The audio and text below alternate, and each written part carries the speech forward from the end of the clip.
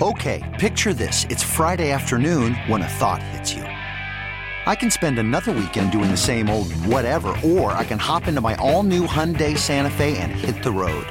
With available H-Track all-wheel drive and 3-row seating, my whole family can head deep into the wild. Conquer the weekend in the all-new Hyundai Santa Fe. Visit HyundaiUSA.com or call 562-314-4603 for more details. Hyundai, there's joy in every journey. Hiring for your small business? If you're not looking for professionals on LinkedIn, you're looking in the wrong place. That's like looking for your car keys in a fish tank. LinkedIn helps you hire professionals you can't find anywhere else, even those who aren't actively searching for a new job but might be open to the perfect role. In a given month, over 70% of LinkedIn users don't even visit other leading job sites. So start looking in the right place. With LinkedIn, you can hire professionals like a professional. Post your free job on linkedin.com/recommend today. A great Brazilian team. Doubt, it's there. They're ahead. It's one of the biggest sporting events in the world. And today, we're giving you an inside look at the teams and playoff pictures to date. As we present Atlanta Soccer Tonight. It's on here now. The goalkeeper's beaten, and South Africa have their first goal. Listen as Jason Longshore gives you all the latest in the world of soccer. As we break down the matchups and get you insights you can only find here. That's all. Oh, he's in the post. Villa has to. He's in the post, but it's finally in. Atlanta Soccer Tonight is on Sports Radio 92.9 The Game. Here's Jason Longshore. Let's kick it. Atlanta Soccer Tonight, live on 92.9 The Game and the Odyssey app. It was a big day at the World Cup. U.S., England. Also Iran beating Wales. That is a big result when we get to the final group stage games. Also Ecuador drawing with the Netherlands. That's a big game as well. The Netherlands were a dark horse for some teams. Really big day. We got a lot to talk about. We're going to get it started here with a little short segment. I'm Jason Longshore, Jessica Charman alongside. And Jess, how you feeling after this afternoon? That's the noise I would use to describe how I'm feeling, Jason. Honestly, a little bit deflated. Yes, a point's a point, but from an English perspective, I think we're disappointed in how we performed. But most importantly, we're impressed with the way that the US played. And that's the way I have to think about it now. I think England didn't do as much as they could have done. I don't think they played to their best ability, but the US came in and they impressed me and they executed a game plan and they played very well and they dominated moments in that game in a way that I don't think many people expected them to do. And honestly, those last 5 minutes, I had a little bit of shaky hands because I was wondering if the US was going to be able to find a final opportunity to maybe have a really big upset against England. There were moments in the game where I felt like it could go either way, but there were more moments in the game that I felt like the U.S. was going to have a historic win. And I think you have to give the U.S. a lot of credit. A lot of the talk is England had a bad day, and there were things about England's game that I was surprised by. There were things that I was surprised didn't change maybe sooner. There were also some changes that I think did solidify things. It was an interesting game. It was a very interesting game. Let me ask you this. Do you feel like, we've talked about this with Gareth Southgate, he likes to rotate between 3 center backs, which turns into a line of 5 against tough opposition. And he likes to play a 4-3-3 with 2 center backs against teams where they feel like they're going to control the game. They went with the 4-3-3 today. But it also felt like it was very pedestrian at times, very slow paced. Conservative, I think, was the biggest issue. The phases of the game where England moved the ball quickly, I thought they looked good. When they were passing fluidly, when they were moving the ball quicker in transition, it looked good. The thing was, they didn't do that for long periods of play. They weren't able to extend that speed of play. They weren't able to extend that pressure. And when we were very slow, we played into the hands of the US. We made it very predictable. We never looked like truly threatening. Yes, we had a couple of golden opportunities. I look back at that Harry Kane header and my heads are in my hands because that's a goal for Harry Kane 9 times out of 10, which, by the way, we'll get into Harry Kane and the fact that he shouldn't have been playing. I don't think he was at the Harry Kane level. It's a tough one. I think that maybe we had a game plan of perhaps thinking a draw would be okay. because that's how it felt in moments with the recycling, with the going back, with playing a little conservative. And that mindset could have punished us because we weren't the same side we saw against Iran with that focus on going forward.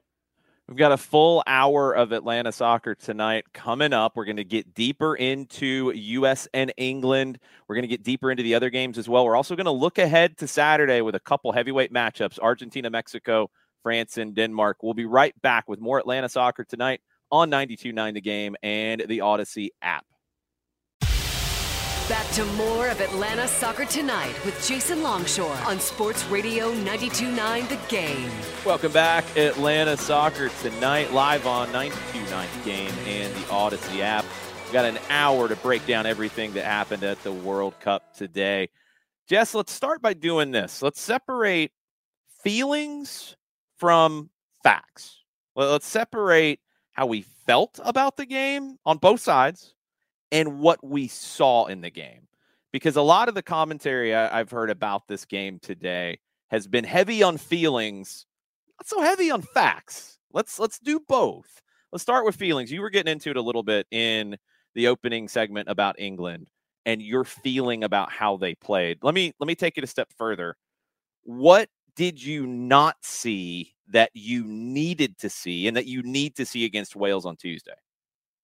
I think the dominance in the midfield, honestly, Jason, I think that we said that was a key area of this game that we needed to step our foot on. And it felt to me that England, even with the quality they had in the midfield, weren't able to control the midfield. Mason Mount didn't look like a player that was able to control a game like he usually does. I thought that Bellingham was okay in moments, but after he took that knock was a little shaky in moments.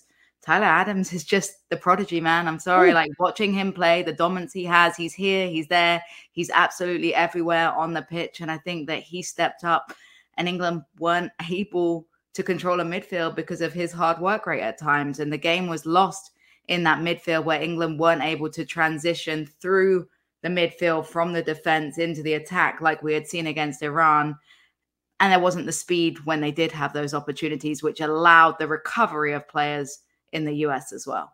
So from the U.S. side, the way I felt about this one, I was really happy to see them take the game, take the initiative, take the intensity level up, and really put their stamp on the game. And I know people are really up in arms at times about Greg Berhalter. I think you saw today the mentality that he wants. And a lot of the tactics too, but the mentality of not just settling for playing off of the opponent, but actually making the opponent do some things that they maybe don't want to do. And I thought the U.S. did a really good job of that. I was proud of the effort. I was proud of the work rate. I was proud of the guts at times that they showed. And I was going to touch on that, Jason. It was gutsy to put in players that are on that yellow card warning. You know, he didn't decide, okay, we're just going to see what happens in this one, rotate the squad, protect and focus on Iran. They were confident that they could beat England, and you see why. You see why. There was a lot of like criticism of the press conferences where the US said that they believed they could beat England. There was a lot of over the top, rather overconfident English people that thought that was a joke. Well, it wasn't. And I did say that yesterday. I said, I think I'm actually quite fearful of it. And the fearlessness of the US to try and start their lineup with everybody in a full strength squad pretty much was impressive. And they looked very dangerous in moments. Don't forget, Pulisic hit the crossbar. That's the moment that had me feeling the most. If that had been an inch lower, Pickford's not saving that, Jason. If Weston McKennie had put his opportunity away, that was the one that I thought was it. That was a really good sequence of patience, but also finding the opening, creating the opening. Was really impressed. The swagger of the U.S. Really, really impressed. Now, ultimately, and this is where we got to get from feelings to facts. Ultimately, all of that good feeling about this, that makes me feel good about Tuesday, that makes me feel good about what we've seen in this tournament so far. The fact is they're on 2 points. The fact is they've got one goal. The fact is they're going to have to at least score one and keep Iran on a clean sheet to advance to the next round. And they've only scored one goal in 2 games. That's a fact. They're going to have to find a way to score goals. It's just that's 2 shots on target as well, right? Across 180 minutes. Yeah. That's a concern for me. It's just the reality. Facts about England, I think something that they either tried to do or it's the way the game took them, or maybe Harry Kane's condition took them. Mm-hmm. And this has been lost in the shuffle all day long after this game. And it was kind of lost in the shuffle during the game. They had to do a scan on his ankle. At one point, they were worried he wouldn't play in this game. He starts. He played a true false nine. Like, if you want to know what a false nine is, watch Harry Kane in this game. Yes, he is a 9. That's what he plays. But in this game, he wasn't in that position at all. And if it was tactical, if it was this is all he can really do in this game, whatever, usually he drops and then returns to the 9 position. It was very rare that he got back into that. And look, maybe it's the ankle, maybe it's just heavy legs. I don't know. But that tactic, either intentional or just the way the game took it, that didn't really work. It didn't work because we're so used to having Harry Kane drop back, create space, but then fill that space later on. There was nobody up there inside the 18 once he had distributed the ball wide. I was frustrated to watch him play because he didn't look like the Harry Kane that we all know and love as English people. He looked a little concerned to go into challenges. He didn't want to step to the ball in the same manner that we're used to seeing him going into those 50-50s. It did look like he was a little tentative in moments, a little concerned about maybe overexerting himself. It's not fair to put a player in that position. We talked about it a little bit on our podcast earlier today, where we said players shouldn't be put in a position to make the decision. He wants to score goals. He wants to play. I get it. He wants to put on the England jersey. But at the end of the day, was it the right decision to play 80% Harry Kane? I don't think it was. I thought it was detrimental to the side. And sometimes you put players in because they can usually be so helpful. But if they're not 100%, then it can actually have the reverse impact. And I think that's what it did. You have to manage the tournament. And I know England feels like they're going to get far down the line, but Harry Kane adding nicks to his physical condition right now, I don't think is a good thing. You heard what Brazil came out and said, and that's been misreported, by the way. Neymar's not out for the rest of the group stage. They came out and said that Neymar's not playing in the next game. Mm-hmm. And then it depends on what they need in the third game. If they're into the knockout round, of course he's not going to play. Bubble wrap. That's what you got to do. You got to bubble wrap your stars and protect them. They can be working on something else on the training ground. They can be practicing their finishing. No point putting them into a nothing game in terms of not needing a result and risking that crunching challenge. All it takes is one awkward step, one bad challenge, one goalkeeper coming out like a crazy man. We've seen a lot of it this tournament. All it takes is a moment like that. And then you're not having the choice. You're being forced to make the decision that they can't play anymore. Matt Turner said he was living out his Jorge Campos side of it, his childhood a little bit with one foray out of his 18-yard box. I loved it. I gave him a little round of applause. I think as a goalkeeper, you always like when they get a little bit of overconfident outside their 18. So more facts in this game to me, and I want to get a couple from you too as we wrap up this segment. I thought when Jordan Henderson came on, it solidified things for England and kind of balanced the game out. It felt like after he subbed in, along with Jack Grealish, who created set-piece opportunities, which weren't taken advantage of, but are usually a weapon, I thought that was a good move from Southgate. He got that right, and the U.S. was not as effective after Henderson and Grealish came on. No, 100%. I think Jack Grealish is a superstar, quite frankly. I think that he's so dangerous with the ball at his feet. You don't become the most fouled player in the Premier League without an ability, okay? He's frustrating to watch if you're the opposition. 100% get it. There's a little bit of gamesmanship there and maybe going down a little easier, but he's fouled. He's fouled because he has such a good turn of pace, because he has such good close contact, because he's so confident in going one-on-one.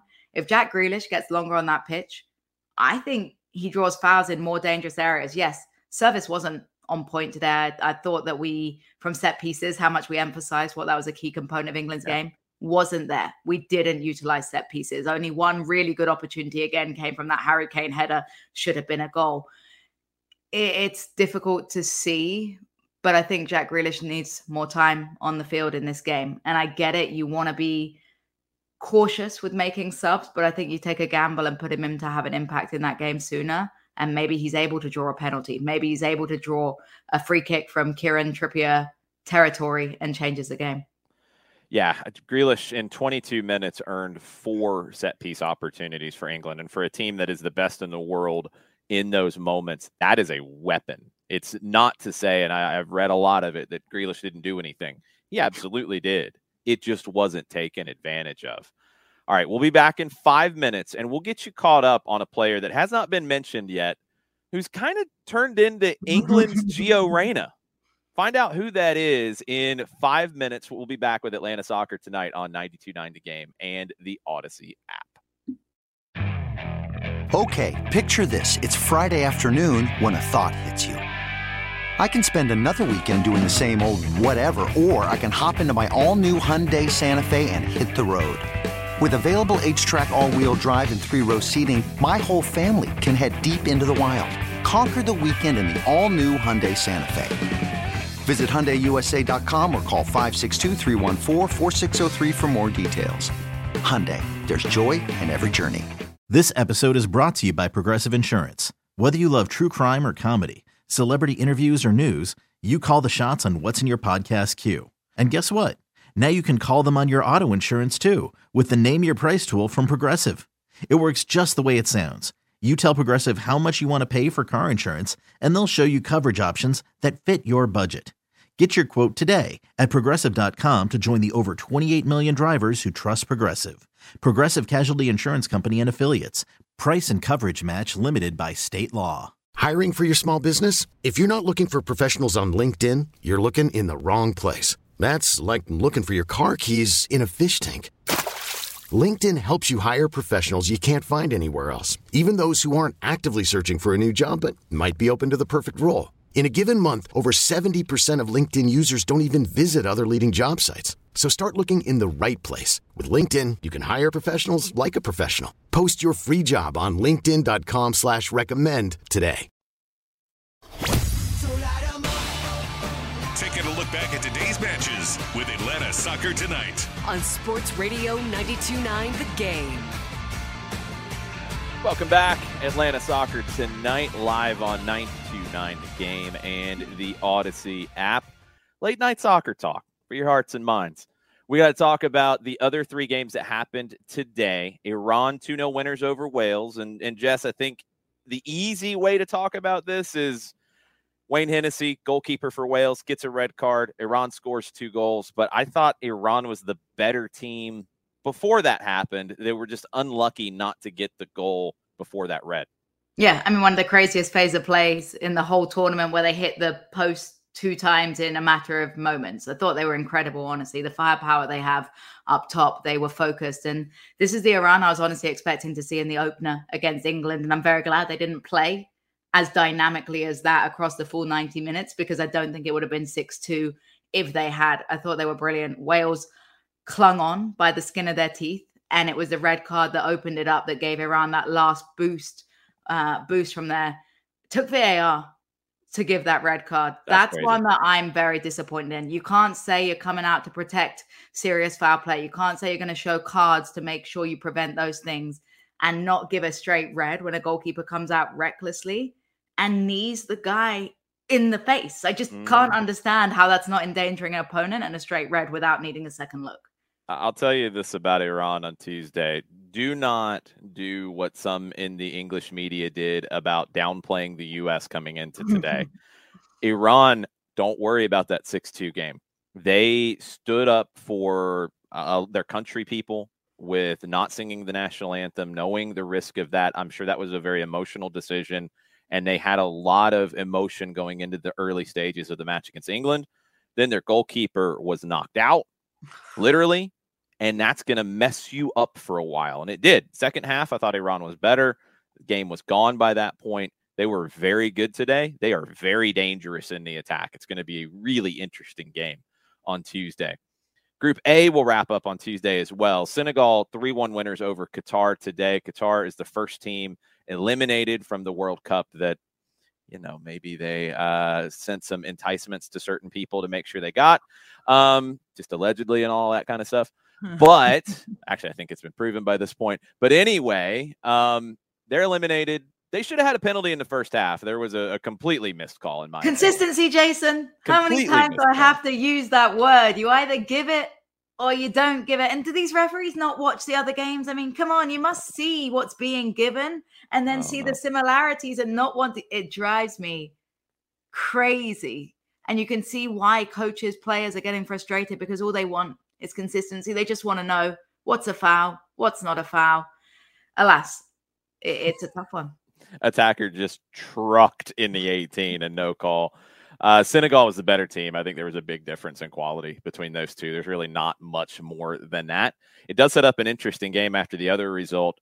Ecuador came back after conceding early. I thought they outplayed the Netherlands. The Dutch felt like they were outplayed as well. Moises Caicedo was brilliant in the midfield. Enner Valencia leads the Golden Boot race now with 3 goals. The one thing about this Dutch team, Cody Gakpo is a star.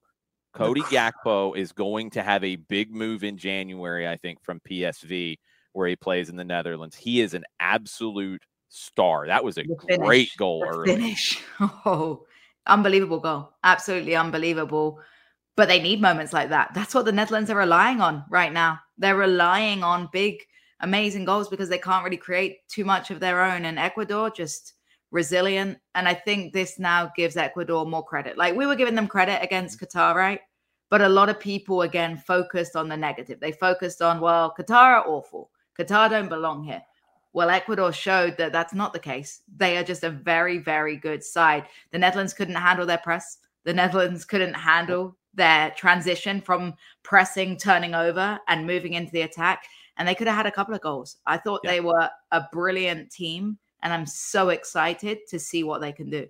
Yeah, they play Senegal on Tuesday. A win or a draw, Ecuador advances. Senegal has to win that. That's going to be a really fun match. I do think that the goal being called back at the end of the first half, it was correct. It's a call that is a little tricky because it's a player in an offside position, doesn't touch the ball. He is in the line of sight of the goalkeeper of the initial shot. And the argument is that the goalkeeper was already moving towards the initial shot. It took to try and see, because the guy stood in front of him. Come on, guys. Listen, I like Ecuador. I've got a soft spot for Ecuador. But when you look back at it and you see the angle from behind, he's not shuffling to dive. He's shuffling to get a little glance here, a little glance there. The ball almost strikes the guy that stood in his vision as well. If it hadn't been called back, people would be up in arms, I think. I would like to see more consistency in that call where it goes a step beyond just the line of sight. And any player who is within the field of vision of the goalkeeper who's in an offside position, because the goalkeeper has to hold their position knowing that it could deflect off that player. They don't know if that player is onside or offside. They have to hold their position. Even if it's off to the side, you can see the shot, the ball's going in that direction. The goalkeeper has to hesitate for just that second. It slows you down. And at this level of the game, where strikes are hit with so much conviction, when the ball moves so quickly, even the matter of milliseconds, holding your dive, holding your movement is the difference between making a save and pushing it into your goal. So former goalkeeper, definitely offside. I think the call was correct. It's harsh. It's sad for Ecuador, who I thought was the better team and could have won this game.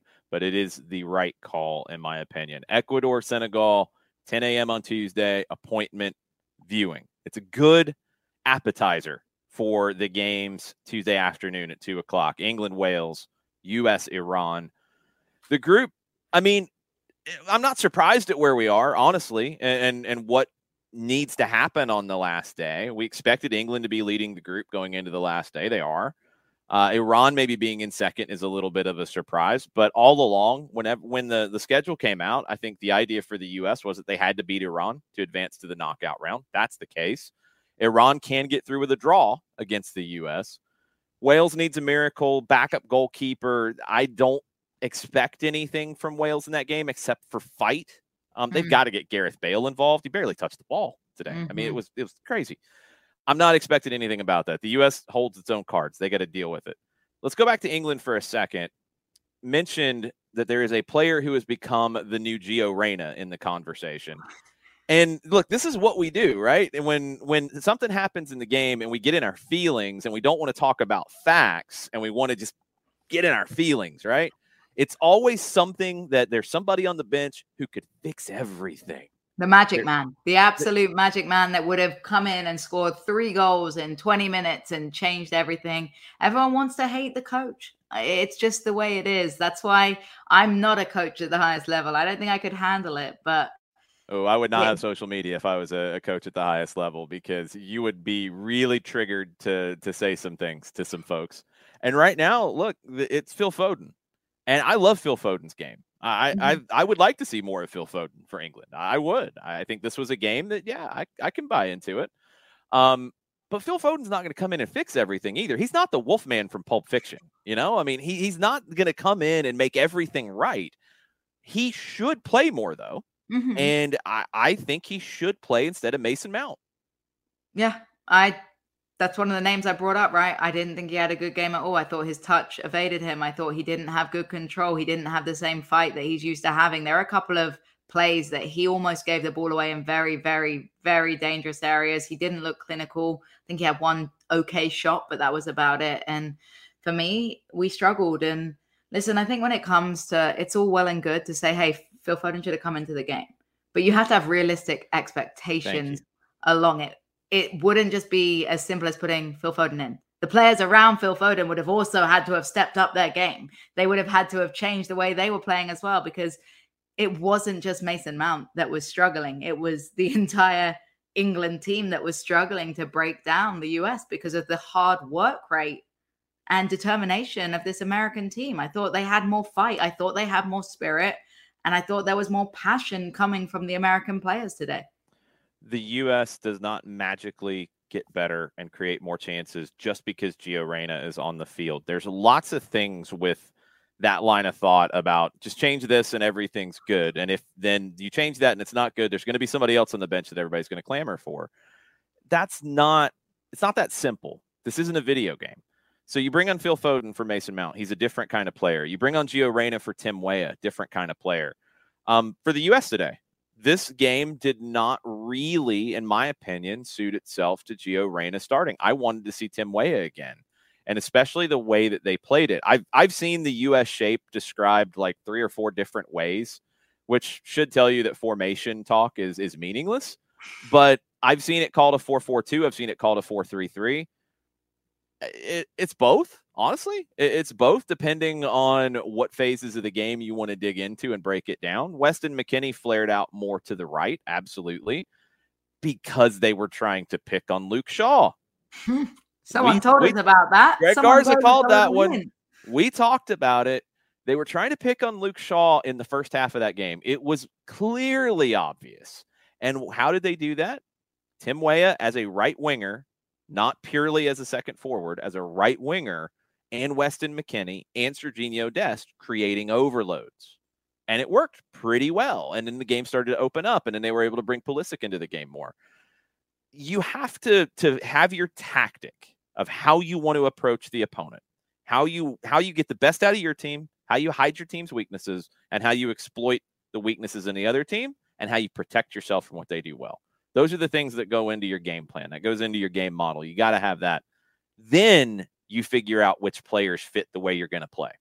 And it's not always a clear-cut answer that Phil Foden or Gio Reyna are the solutions to everything. Maybe they don't fit the game model, where in this case for the U.S., you wanted to stretch the field more at times. You bring on a bigger body and Haji Wright up top. You do have Tim Weah come inside maybe a little bit more than he did against Wales, but he's still playing as a winger. You have Christian Pulisic in a little bit more of a free role at times, but he pressed up high, and they pressed with 3 a lot of times. So, you have to have your game plan and then get the players to do the jobs within that model. And I think for the U.S., over the course of 180 minutes, they've done a really good job of that.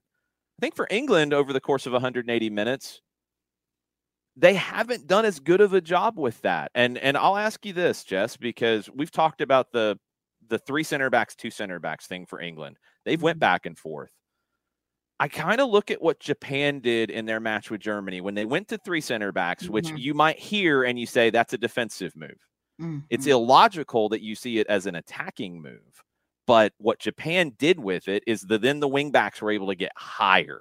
You had one more player for defensive security. The wing backs are able to go more and stretch the width. I would kind of like to see, if I'm an England fan, Luke Shaw, Kieran Trippier, maybe Kyle Walker coming back into the team. I think they're waiting on Walker. Maybe that's it. And he could play the third center back. That's the thing, is he gives you the hybrid. And that's something I love. And the adjustment to be able to cover the likes of Harry Maguire, who, by the way, was one of the best players on the pitch for England today. Best player for England. Honestly, I got to take back all the nasty things I've said. When he puts on an England jersey, he knows what he's doing, that's for sure. But yeah, I agree. I think the fullbacks didn't attack as much as I would have liked to have seen. We know that Trippier's got good service. We know that Shaw's got good service.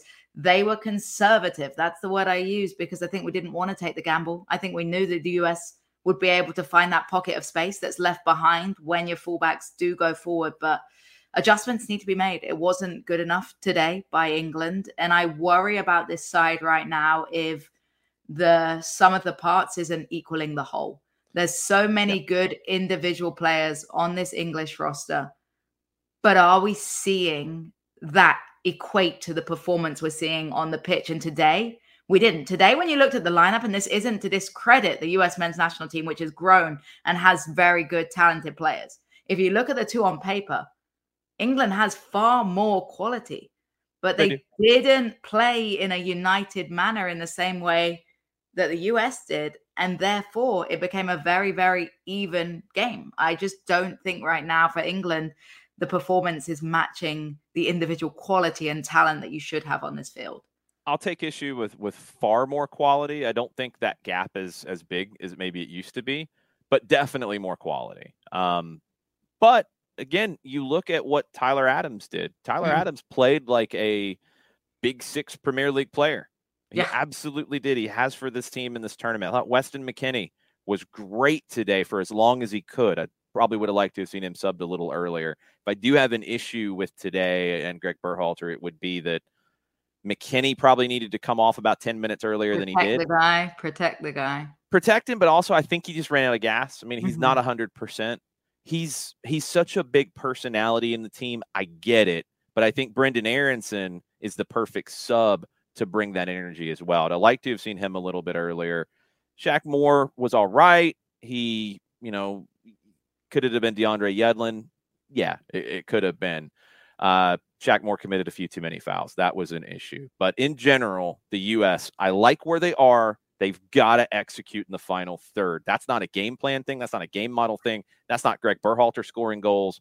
That's the players on the field executing when they create these chances. We're going to look ahead to tomorrow. You can start counting your juice boxes right now. We'll let you know what that board is looking like for Saturday. In 5 minutes, we'll be back with Atlanta Soccer Tonight on 92.9 The Game and the Odyssey app.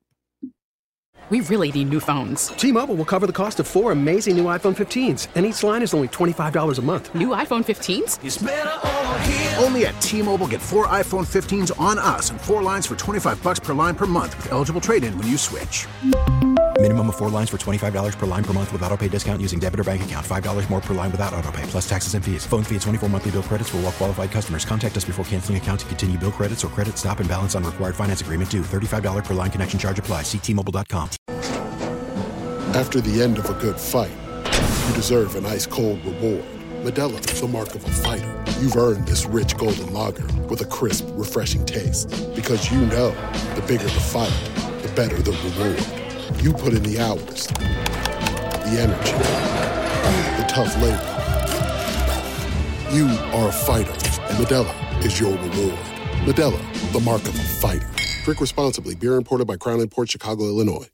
We get it. Attention spans just aren't what they used to be. Heads in social media and eyes on Netflix. But what do people do with their ears? Well, for one, they're listening to audio. Americans spend 4.4 hours with audio every day. Oh, and you want the proof? Well, you just sat through this ad that's now approaching 30 seconds. What could you say to a potential customer in 30 seconds? Let Odyssey put together a media plan tailor-made for your unique marketing needs. Advertise with Odyssey. Visit ads.odyssey.com.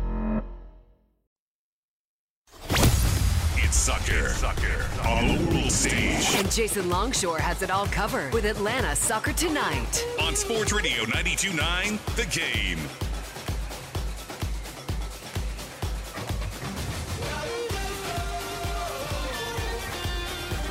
Welcome back. Last segment of Atlanta Soccer Tonight. Busy day at the World Cup. We've talked a ton about U.S. England. There was some other news around the tournament as well. We're going to get caught up on that. We'll look ahead to Saturday as well. Thanks for hanging out with us. I'm Jason Longshore, joined by Jessica Charman. And Jess, let's get into the news a little bit here. We've talked about Neymar. It did come out early today that he's going to miss at least the Switzerland match, game 2 for Brazil. Twisted his ankle in the win over Serbia. The involvement against Cameroon is going to depend really on the result against Switzerland. If they're good, he's not going to play in game 3. But it's not just Neymar for Brazil. It's Danilo as well, the right back. And that's more of an issue because the only natural right back option on the bench was a little bit of a surprise that he made the squad. 39-year-old Dani Alves. The one trophy he doesn't have is the World Cup. He's got, I think, every other trophy he's had an opportunity to win. And I'm not exaggerating there. He might have missed one somewhere. But the guy has won so many trophies. The World Cup's the one. He's also 39. There's a couple of other solutions for Tite, the manager for Brazil, Eder Militao or Fabinho, kind of playing out of position a little bit. You worried about Brazil with these 2 injuries? Yes and no. I think when you talk about the replacements, yes, Alves is old, but he's got the experience. He's got the leadership. There's enough speed and understanding of the game around him to make up for maybe where he is at his stage of his career. In terms of Neymar, okay, unpopular opinion, I didn't think he was that great in the game even before he got hurt, quite frankly. I agree. I don't think he was the Neymar we were expecting to see. He didn't set my heart on fire watching him play, you know? So big loss, it's Neymar. Let's be realistic. He's a guy that can make moments of magic out of nothing. He can score an individual goal. But we also saw this depth that they have in terms of playmaking, in terms of goal scoring, in terms of being able to have an impact. They are blessed. There are 99% of the other teams in the World Cup that lose a Neymar, and they're doomed, quite frankly. They are crying. They are lost. Brazil's the one side that maybe gets away with not being able to have him on the pitch, which I think is why they're making this decision out of more being tentative and protecting. Not many teams have that luxury. Yeah, they've grown into that. I mean, you go back to 2014 when he was injured against Colombia, and there was a lot of crying. It was an awful injury, too. Just a complete fluke knee in the back that ended up cracking vertebrae, if I remember right. But he was such a emotional part of that there at home. I think that was a big factor in the 7-1 thrashing by Germany in the semifinal that time. This is a more mature Brazil team. And it's also a Brazilian team that their manager, and depending on where you are in Brazil, this is something I've learned over the last few days. In some parts of Brazil, it is Tite, and in some parts of Brazil, it is Chichi. Depends on where you are in Brazil.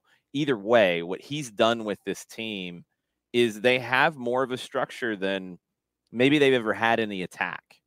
They have been structured defensively in the past. They've almost been too defensive at times to where it's a big turnoff to the Brazilian people. But they play that positional play idea. If you can track it all the way back to the Netherlands and Total Football and Johan Cruyff, and then follow it through to Pep Guardiola, there's a lot of similarities between Brazil and Manchester City in the way that they approach the game. One of the big elements, the way that Brazil does it, and this is why I think it helps Dani Alves, is the fullbacks aren't bombing forward as much as they have in the past. They're going to really stay home a little bit more. They'll even tuck into the midfield and become that extra holding midfielder, as we see. I think Dani Alves will be protected. I think he'll be fine. Against Serbia, it was interesting watching that one because that's how the game started. After Serbia kind of ran out of gas about 30 minutes in, that's when Brazil unleashed the fullbacks. Which makes sense. It makes sense because they don't have the engine to get back, and then they're not going to be able to exploit you over the top as much. Yep. Brazil has a very, very tidy game plan, and they look the most complete, like you say, in terms of having defensive organization, but also offensive freeness, offensive expression, which maybe they haven't always been able to have in recent years. They have a framework, but the players are able to show their personality within that. It's really interesting to watch. It's beautiful to me when it comes off well. And that second half for Brazil against Serbia, that's what it looked like. It's interesting, though. Tata Martino, when he was asked about the tournament so far, he didn't say Brazil was the best performance that he's seen. He said Canada. I don't mind it. I think Canada's the most unexpected positive performance maybe coming I'll in agree with that. terms of people's perception. I think they feel very hard done, but I think they won a lot of hearts of people in the soccer world with how they played, and a lot of respect was gained. I don't think it was the best performance of the entire World Cup, but I think it was the biggest surprise complete package of a team, perhaps. Lots of guts in the way that they approached it. They were very swashbuckling, if you want to use a term for it. Maybe a little too much so afterwards. If you've heard John Herdman's comments about how I think he was trying to talk his team up a little bit. Whatever Bird app or Donkey app or whatever you like to read, you might want to look at what some of the pictures that people have posted from the Croatian tabloids, because they got a hold of John Herdman's comments. Oh no, I haven't seen this. Oh dear. Yeah, they didn't really care for what Coach Herdman had to say about what his team was going to do to Croatia in the next match. And I'll just leave that one to all of you out there to look up on your own time and learn a little bit about Croatian grudges. That's all. Let's move on to Saturday's games. The two early ones, I'm not super excited about. I'm not going to lie. Australia and Tunisia. I'll tell you why I'm not super excited about this. Tunisia has only won one game at the World Cup ever. Australia have gone winless in their last two World Cups. I was really disappointed with Australia after such a great start against France. I thought they did not have the swashbuckling nature that Canada had, or we've seen from the U.S. or some other teams in the tournament. They laid down and died, to put it nicely. And they got scared. They can't be scared against Tunisia. They have to go out and win that game. Do you think they do? I think they should. The interesting thing about it is Tunisia is a very defensive team. They're a good defensive team. They're going to make life difficult. Australia's going to have to carry the play. And we're getting I don't close know to if that top 0-0 draws, Jason. We're getting close to the record. We're getting there. There were a couple other interesting stats from today, too. And I think you have a trivia question, too, that you've been teasing that we might try to work in before we go tonight. The other games, Poland and Saudi Arabia at 8 o'clock. Can Saudi Arabia do it again? And can Poland look better than they did in game one? I thought Poland was maybe the worst performance of the first games. They were awful against Mexico. Just awful. They've got to win that game to have some kind of a statement. And Saudi Arabia, look, they're not going to be able to be the surprise package anymore. Can they do what they did against Argentina again? Can they be that brave? We'll find out at 8 o'clock.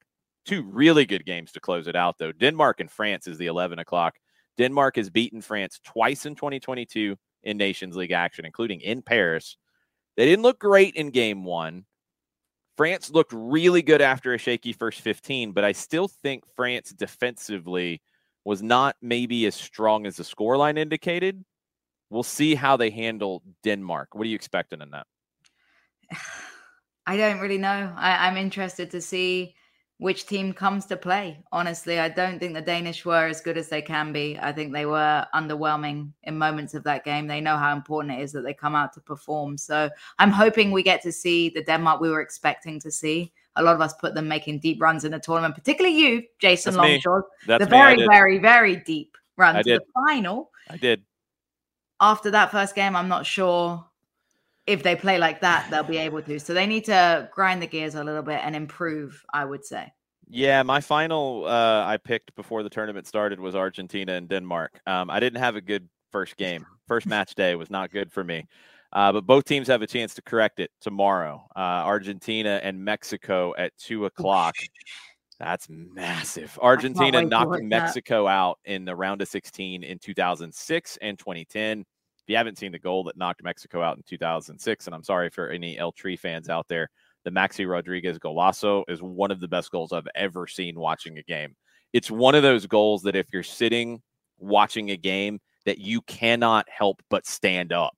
It was that good. Huge game with Argentina and Mexico. We look at the juice box numbers. The biggest underdog on the board tomorrow is Mexico at plus 600. A little surprised by that. Argentina minus 195. The draw is plus 310. The next biggest is Saudi Arabia. Also a little surprised by that at plus 430. I'm kind of intrigued by that. The draw is plus 260. Poland is minus 140. Tunisia and Australia, not quite a toss-up. Tunisia is favored at plus 110. Australia plus 260, draw plus 220. France is favored comfortably against Denmark. I'm also very intrigued by that. France minus 135, draw plus 260, and Denmark plus 390. Oof. Yeah. Sometimes when you get these juice box predictions, you wonder if they watched the first round of games, don't you? They didn't watch the U.S. in the first round of games. I can tell you that much from the numbers from yesterday. That draw was sounding good last night, and it ended up playing out like it was pretty good. A couple of interesting nuggets from today's action. You mentioned goalless draws in the tournament, and this tournament is getting close to that. I've actually been entertained in general by the tournament. I haven't felt like, even today, I've seen, it was dreadful and rah, rah, rah. No, it was. I didn't say it was dreadful, Jason. You did not. There are some people. I said politely that it wasn't the 0-0 of heroic 0-0s we've seen.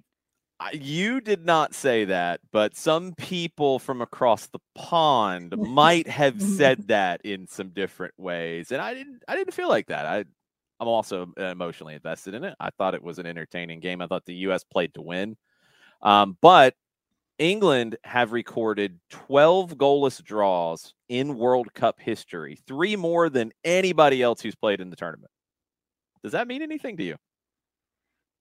I mean, we're quite good. We're quite good defensively. I mean, I love a good clean sheet. I'm disappointed that we can't score goals in big games, and it's frustrating because we looked so good. My big take of the Iran game is that we had 5 different goal scorers. None of them were Harry Kane. Mm-hmm. No one looked dangerous, including Harry Kane, who is still yet to score. So it's a little concerning that we're not able to find the back of the net in the big games. Mm-hmm. Here's the weirdest stat of the day for me.